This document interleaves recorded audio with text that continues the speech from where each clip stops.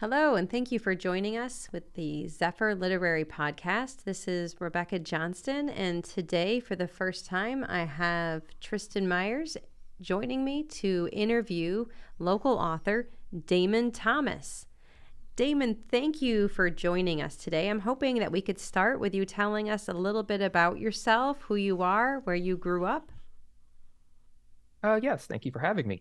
My name is Damon Thomas, and I grew up in Dixie County, Florida, about an hour west of Gainesville. For the, it sounds like it would be in the Gulf of Mexico. It sounds like it would be some sort of Faulknerian construct, but it's an actual place you can visit. You just take Newberry Road through Newberry, keep going, go through Trenton, go through Fanning Springs, and turn a little bit north, and you're in Dixie County. You cross the Swanee River. It's down there. I grew up specifically in a part of Dixie County called the Old Town Hammock. It mainly matters to people that live there, all these little bits and pieces off Chavis Road near the end where there's Willow Hole Road. The road was paved, so we had that going for us. That Less is a lime big rock deal. dust. Mm-hmm. Um, from that, in that time, I grew up mostly in what these trailers that came from around Tampa. I guess they changed the electricity code and they wouldn't hook them up to electricity more. So they hauled them north to us and we all lived in those. So I lived in those most of the time off Chavis. We had about an acre. And these kind of very swanky early 60s trailers, so it looked very nice, but they also still had fuses in the original wiring. So they were death traps, but they were very swanky death traps. I, Um, I like that. Swanky. It's a swanky death trap. I mean, you have to suffer for fashion, and they looked really nice. That's When I true. see old high school party photos, everybody's looking great in these places, and it's like, huh, we're all alive somehow. I don't know how that happened. There you go. And you didn't die. So No, you went to school in Dixie County then? I did. I'm a product of the Dixie County educational system. I went to Old Town Elementary, and there's actually only two elementary schools, at least there was at the time. They both fed into what was then a combined middle and high school, and so you only went to two schools. And there was like the great mergings that would happen where people would be freaked out when they got to seventh grade because here comes this other school of kids from Anderson Elementary. And then at ninth grade, there was like four or five people that would come from Steinhatchee because they were K through eight. Oh, And so that was all the mergings. I did go to Lake City, what was then Lake City Community College. I would do dual enrollment there. So once I hit, like, we didn't have AP or IB or anything like that. And so we had to go take a bus an hour. And so I also went to Lake City Community College, now Florida Gateway College. So that's where I've got my learning. Um, the bulk of the learning in the high school area. nice. Okay. I was hoping that we could start out this discussion about you and your past with your short story, Casual Cruelty, because I really enjoyed that one. And I think it kind of sets a tone of how I imagine maybe school was like for you. Okay. Would you be Yes, willing to give that one a read? I will. When I was in high school, the library was open before classes and during lunch. You could be in the library to read or check out books. Despite this, the sidewalk leading to the library was a restricted zone, and if you were seen on it, you'd be sent to the principal. Paddling was the usual penalty, even if you were 18 or older.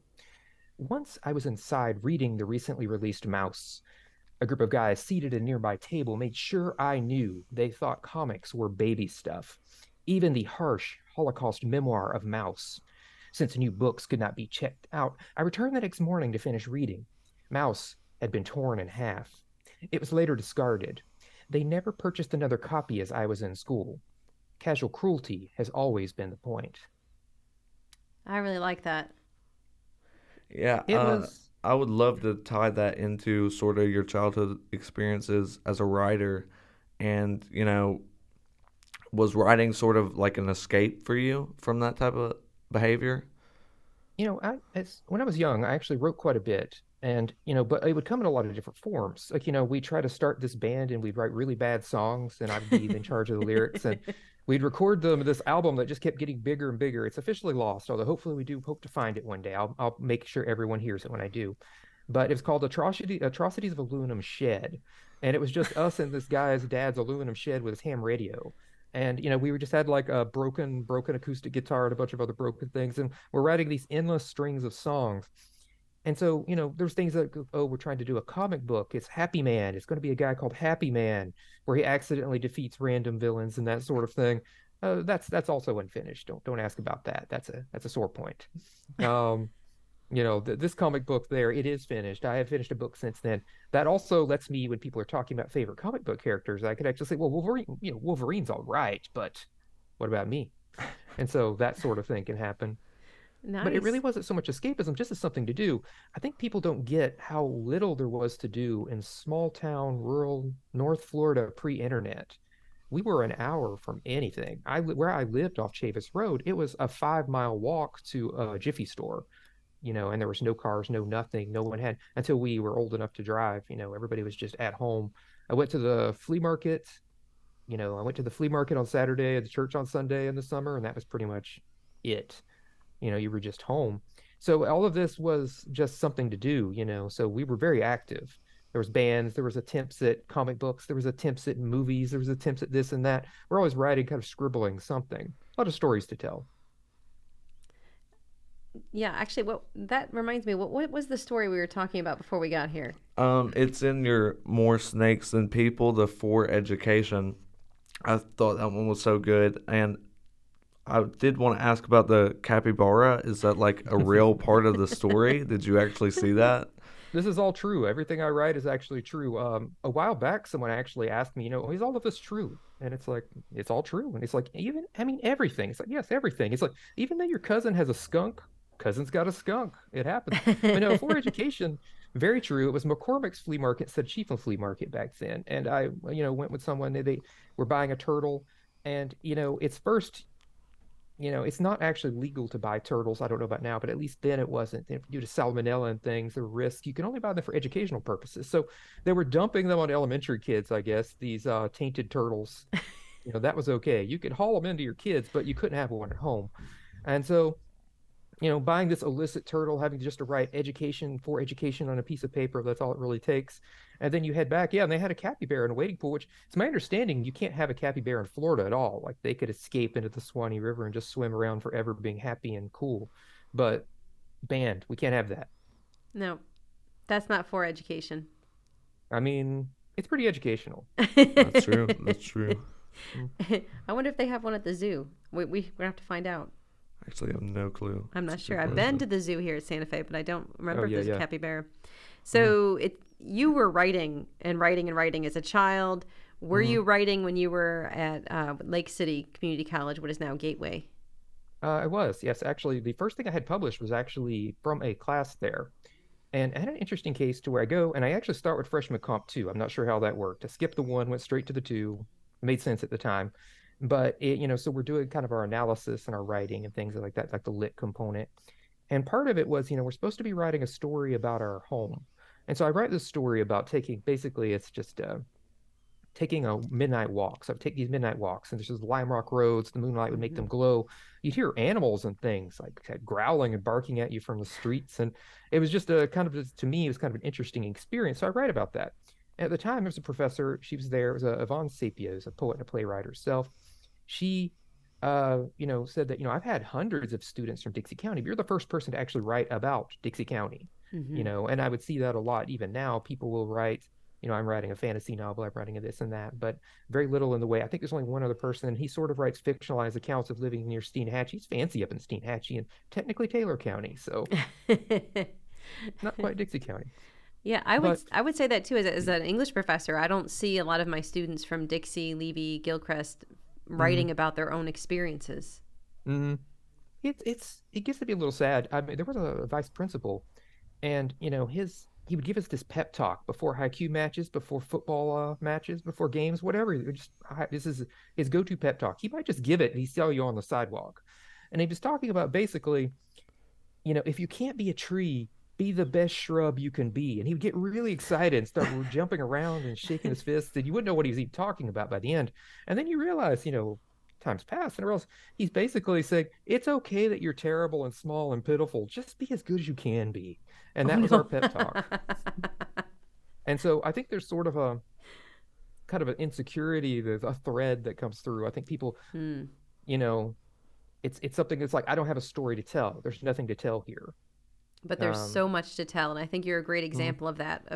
of letting people experience a life that they didn't experience, and also for those who do grow up in that area, being able to see their own experiences mirrored in yours, I think is validating and encourages them to see their own worth, their own value.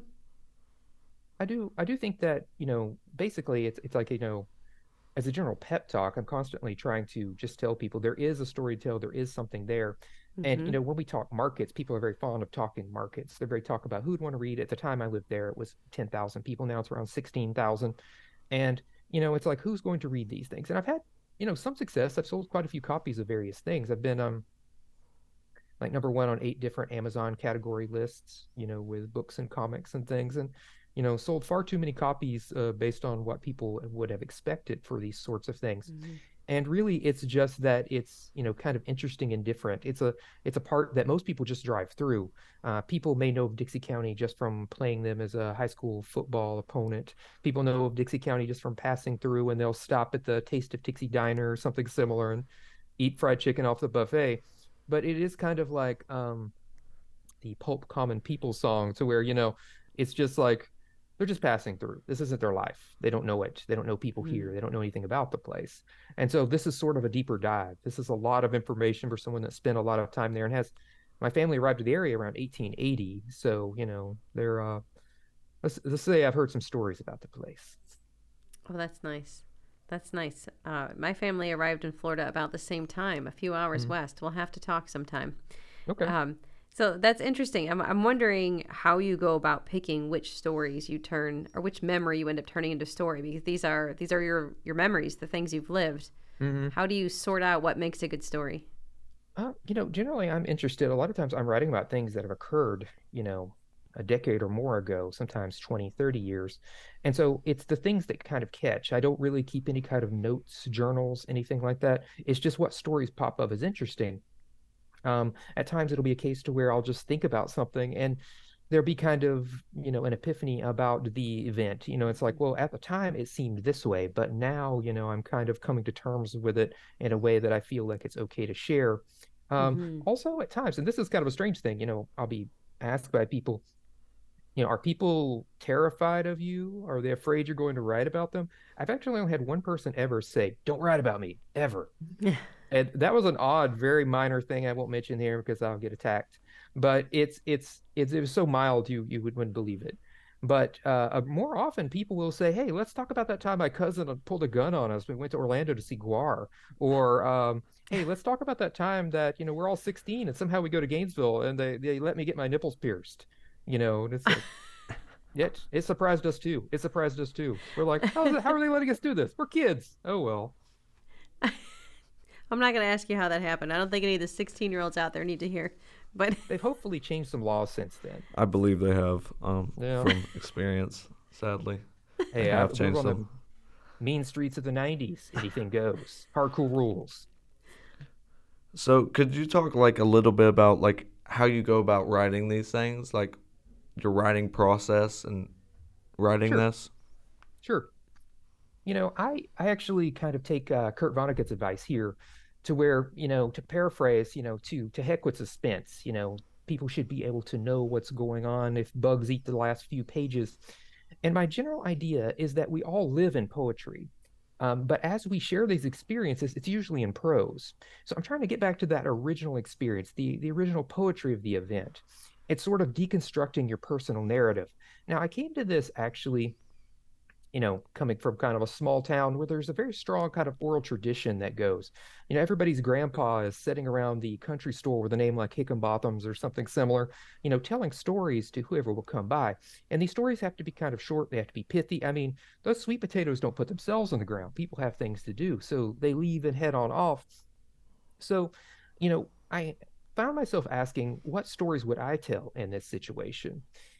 As far as the stories go, I also kind of have a different sort of view of narrative, kind of inspired in part by, say, Alan Watts. I believe it's the book on the taboo against knowing who you are. All 60s books had titles like that, I think. It seemed to work that way, to where he tells a story of a cat, and you're looking through a slat in a fence, and you see the cat's head, you see the cat's body, you see the cat's tail. And so people see that as kind of a cause and effect. Well, the head causes the body, causes the tail. When it's in essence, it's all one cat. So my theory and how I generally try to work is that we all have one story, our story. Um, as an idea here, getting back to the Chief from Flea Market, I would go there and I would buy these kind of comics, the Rom the Space Knight. And so they were based on a toy I did not own, and I would read them completely out of order, just in random little bits, but they were all awesome. They're all great. The error, the order, the structure, the information, the context, none of it really mattered. So I generally would say that I kind of find myself working, you know, taking Baudelaire's advice to always be a poet, even in prose. Now, to get there, to kind of strip things away, I like to quote, it's from the Stephen Mitchell translation of the Tao Te Ching. Can you wait till your mud settles and the water is clear? Now, how will you settle your mud? There's a lot of different things I consider. One being, my dad lives over in Dixie County still, he's a lifer. A bit ago, he hurt his ankle and he was walking with crutches, and he walks outside of his front door and he ends up having to kill a rattlesnake with his crutches. And so, it's kind of yeah, it's a bad scene. It's a bad scene already. You're an hour from a hospital and here's a rattlesnake right outside your door where you're already busted up on crutches. So, it's sort of the reality of the situation. I try to be honest about growing up in a place like Dixie County, the Southern Gothic truths. There are still places that when you walk barefoot, you can catch hookworm. It's sort of that's how it goes. I know there's movies like, The Man Who Shot Liberty Valance. You get things like, kind of a quick paraphrase, not fairly spoiler free, that, when the legend becomes the truth, you print the legend. And I think a lot of people do that about small towns, especially Florida, where everybody talks about quaint and quirky. It's kind of like Errol Morris's Vernon, Florida, which I'd recommend for a lot of people to watch, where basically he's actually going in and trying to make a movie about what was considered to be a lost limb insurance scam. They were actually, some people call the place Nub City. A big hunk of the insurance claims for lost limbs were in this tiny town in the Panhandle. But when he's there, they started getting death threats. So he used all this B-roll footage to make a quaint, quirky, here's a guy that's obsessed with turkey hunting. Here's this guy that came here from, Chicago or somewhere, something like that. And so that's what he ended up making. Also, I also like to consider ideas of. I was actually at the late 90s. It exists now, it's a bit different, but there was a place called the Hardback Cafe, which is a big punk club, and it closed in the late 90s and ended with a giant riot. So during the riot, I actually somehow got like the contact information of a lady. Now, first, if anyone ever tells you, that they don't have a date to the cotillion or what have you because they were busy rioting, no, riot flirting is definitely a thing, and you can definitely do it. It's happened. I've got my proof. But we do not encourage students to participate in riots. Don't riot. But if you do, love can be found in the riot. But from there, if someone were to ask me about detail, if someone were to ask me about how much detail I would have about this night, not very much. It was a mess. You probably find pictures in the Gainesville Sun's archive. There's big fires everywhere. People are stealing the pool table. It was a mess. So with that, I kind of get to the idea of how we go back and often kind of narrate our own stories. We kind of curate our stories. We kind of fix and add in the bits. Oh, it must have been this. Kind of ideas of Nassim Nathan Taleb's Black Swan theory, to where he has a case to where, there's a big major kind of event that occurs. And so then people go back and try to explain it, and with the advantage of hindsight. And so me personally, the weird thing there is excessive detail is often considered a sign of prevarication. If a cop pulls you over and you've got a really long story, they're not going to believe it, and they're probably going to arrest you. With that, what do writers do? I was 8 years old. I was at my grandma's house. I awoke to the smell of lilacs. A mosquito bite itched the back of my left knee. It's just too much. It's just too much. Strip it down, folks. Strip it down. I worked at a job once where they had a thing that came in, and it was sort of like an intern evaluation. And one of the questions which I really liked was, asking if a person worked well with ambiguity. And so life is ambiguity. We're all dealing with Clausewitz's fog of war. We don't really know what's going on. If you're really honest, you're working with something like the Socrates advice is all I know is I don't know. The last thing I'll mention that I do like to work with here is general ideas, based on side kind of like the late Stoic from Rome, the Roman Empire, is Epictetus. And so you have ideas of, it's not the things that bother us, it's our thoughts about the things. And so, this is the kind of premise that's worked to where modern therapy techniques like cognitive behavioral therapy to try to get the cognitive dissonance, distance with the events, to be able to write about them Mm-hmm. without them being kind of colored. Especially as a teen, I was guilty of it. I think many might have the problems. I kind of awfulized all of these things that now in hindsight, the wound stings a bit less, but with time Mm-hmm. and consideration and kind of honest consideration of what the events were, I can contextualize them better. Yeah, I Um, think that's very Hemingway-esque, right? He wrote about all of his experiences in World War One, but mhm, it needed a little bit of time, right? A Farewell to Arms came out in 1929, whereas of mhm. course, the war had ended over 10 years before. So yeah, I like that idea that we need a little bit of time and distance so that we can think of what our thoughts are and how to Hmm. present them. Yeah, a little bit more clearly. Yeah, I like It'll how you it'll always explain be that. a case of your mud settling, to finding.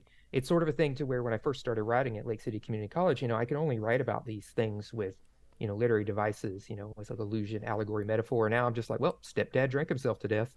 So, you need to find a way to write what you previously could not write. I like that. I like that. Um, what do you prefer writing? We've got here on our desk. Tristan's been reading your graphic novel, and I've got your short story collection. What do you prefer to do? What style?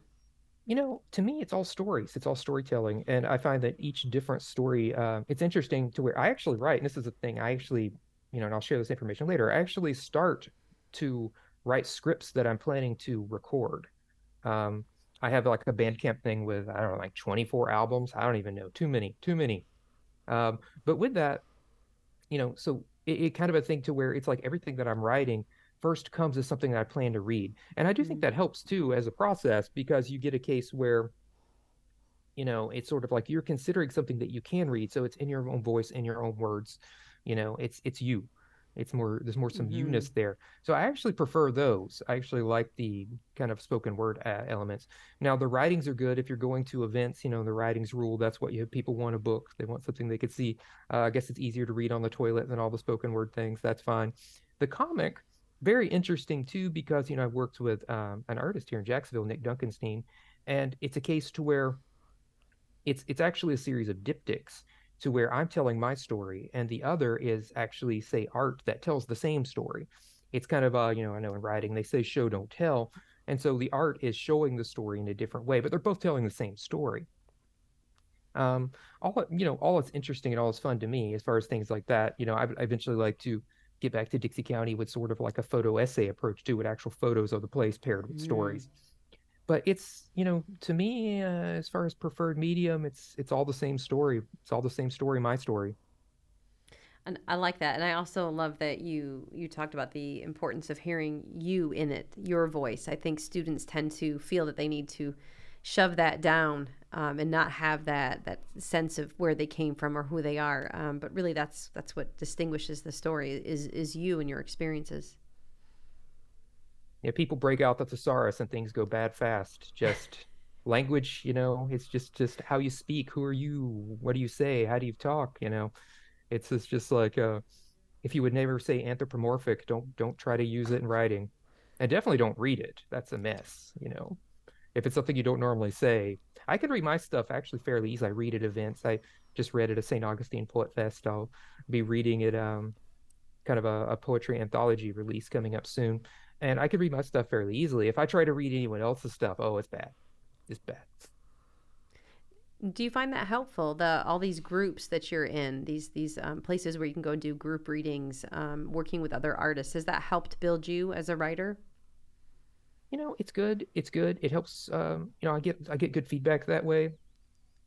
There's a Jacksonville's a very big city. It's a bit over 1 million people, and we have a very kind of fractured community. I'll head down to St. Augustine, so they've got their fairly unified poet group at St. Augustine. They have their yearly poet fest.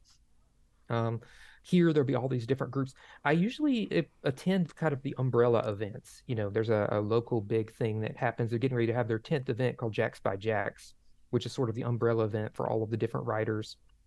Um, the But it is good to kind of talk. It's more of kind of a community conviviality sort of situation. I'm kind of not so big on writers groups and writers circles. Hmm. A lot of times I know it's an unpopular opinion as far as those. I will give the occasional workshop, but never attend them to myself. Was it H.O. Mencken said he didn't like to attend lectures because he didn't like the people that went to lectures? Something like that. I think it was something like that.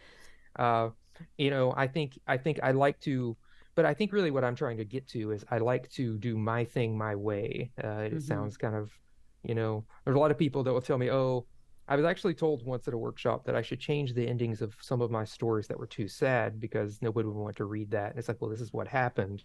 Hmm. So I'm keeping it this way. But you'll get that in various workshops to where it's sort of like, oh, these three people say you should do something out of the five, so that's majority rules. You got to change it. And it's like, just do your own thing. To thy own self be true, and what have you. I like that. I think we're actually running out of time. Tristan, did you have anything else you wanted to ask before I cut poor Damon off? No, I did want to talk about how you mentioned how you write like in a direct approach. And I think that's so important too because I think oftentimes we view poetry as this complicated thing and Mm-hmm. really it could just be so simple. There is a another translation of the Tao Te Ching. It's a short interview, so I can only mention two translations of the Tao Te Ching here.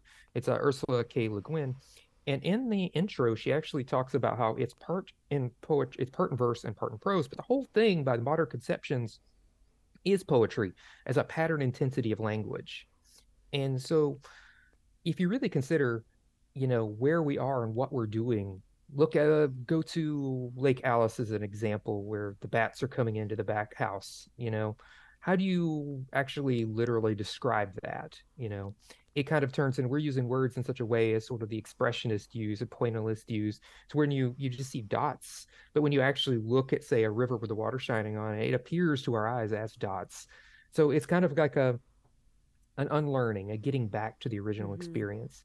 It's sort of, we experience the poetry of it, but getting back to it's very hard. And I think that the pieces I've liked best were the things that I feel get back to that, that like, this is it. This is what happened. This is it. Nothing else. This is exactly what happened. At least, as far as I say. I like that. So we are running out of time, but I was hoping we could close with a few things. I would love if you could let our listeners know where they can find your writing online or in person. And then I was hoping you'd do us all a wonderful favor by closing with your story about the parenting class at Dixie County with the flower Okay. babies. Okay. Yes. Yes. So as far as my finding and stuff, I have quite a few spoken word albums. I've got a kind of anthology book on Amazon. Some books are not for sale, but that particular book is, but some aren't. A comic as well, More Snakes Than People. And if you just go to ruralgloom.com, RURAL Gloom, GLOOM.com, coming from a small town, it actually makes it to where, irony of ironies, you're not able to pronounce the word rural. It sounds like some kind of dog-based Pokemon, but it's ruralgloom.com. And there you can find kind of links. I made the website in 5 minutes, and it's obviously had like over 100,000 hits. It's very weird. Wow. If people say that nobody likes websites, people like websites. Take my Mm-hmm. word for it. And I can read something here. I learned many things at Dixie County High School. There was a class called Life Management. One week we brought in 5 pound sacks of flour. For 2 weeks, we were to carry this around as our baby. It needed to return intact to get a grade, but tape could be used for repairs. So the first night, I wrapped my Piggly Wiggly brand flour baby in 2 rolls of duct tape, added a face, glued on some orange hair. 5 pounds became 8. They grow up so fast. Over the next week, we tossed this tape baby against brick walls. No harm was done. Parenting came naturally, it seemed, until we decided to drop Junior out a car window while heading down County Road 55A. It dropped off the road and out into a field. We searched, but never found that sack of flour. It might be out there still. The next morning, I told my teacher what had happened. Baby went out the window, was lost in a field. She just stared, told me not to tell anyone else the story. I still got full credit, though. No one expected much of parents back then. Oh my goodness, I love that one. Thank you, Damon, for sharing that. Thanks Thank for you. having me. Thank you for your time. Thank you for the example you give for local students of the value of their stories. And I You've hope got a that story, tell it. that's right. I hope everyone can go check out ruralgloom.com and follow up with some of your short stories. You have a great day. You too. Thanks.